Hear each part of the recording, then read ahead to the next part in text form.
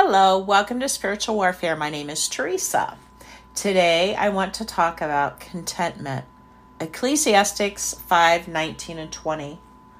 Also, every man to whom God has given riches and possessions, and the power to enjoy them, and to accept his appointed lot, and to rejoice in his toil, for this is the gift of God.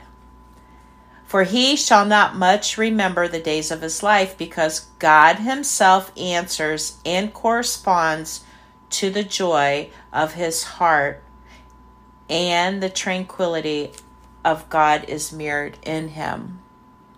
Are you content today? I find that I lose my contentment when I worry about things and I take my eyes off of God. Even when I'm struggling or something challenging comes into my life, I can still be content because I rest in the Holy Spirit and his strength to get me through the day. But when I take my eyes completely off of God and think that I'm somehow going to change the situation that I'm in, it gets worse. And then I'm nervous and I'm not at ease. I just lose my contentment.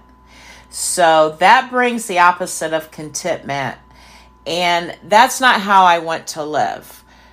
I will be content no matter what comes across my path, because the Lord gives me his strength, his love, and his endurance.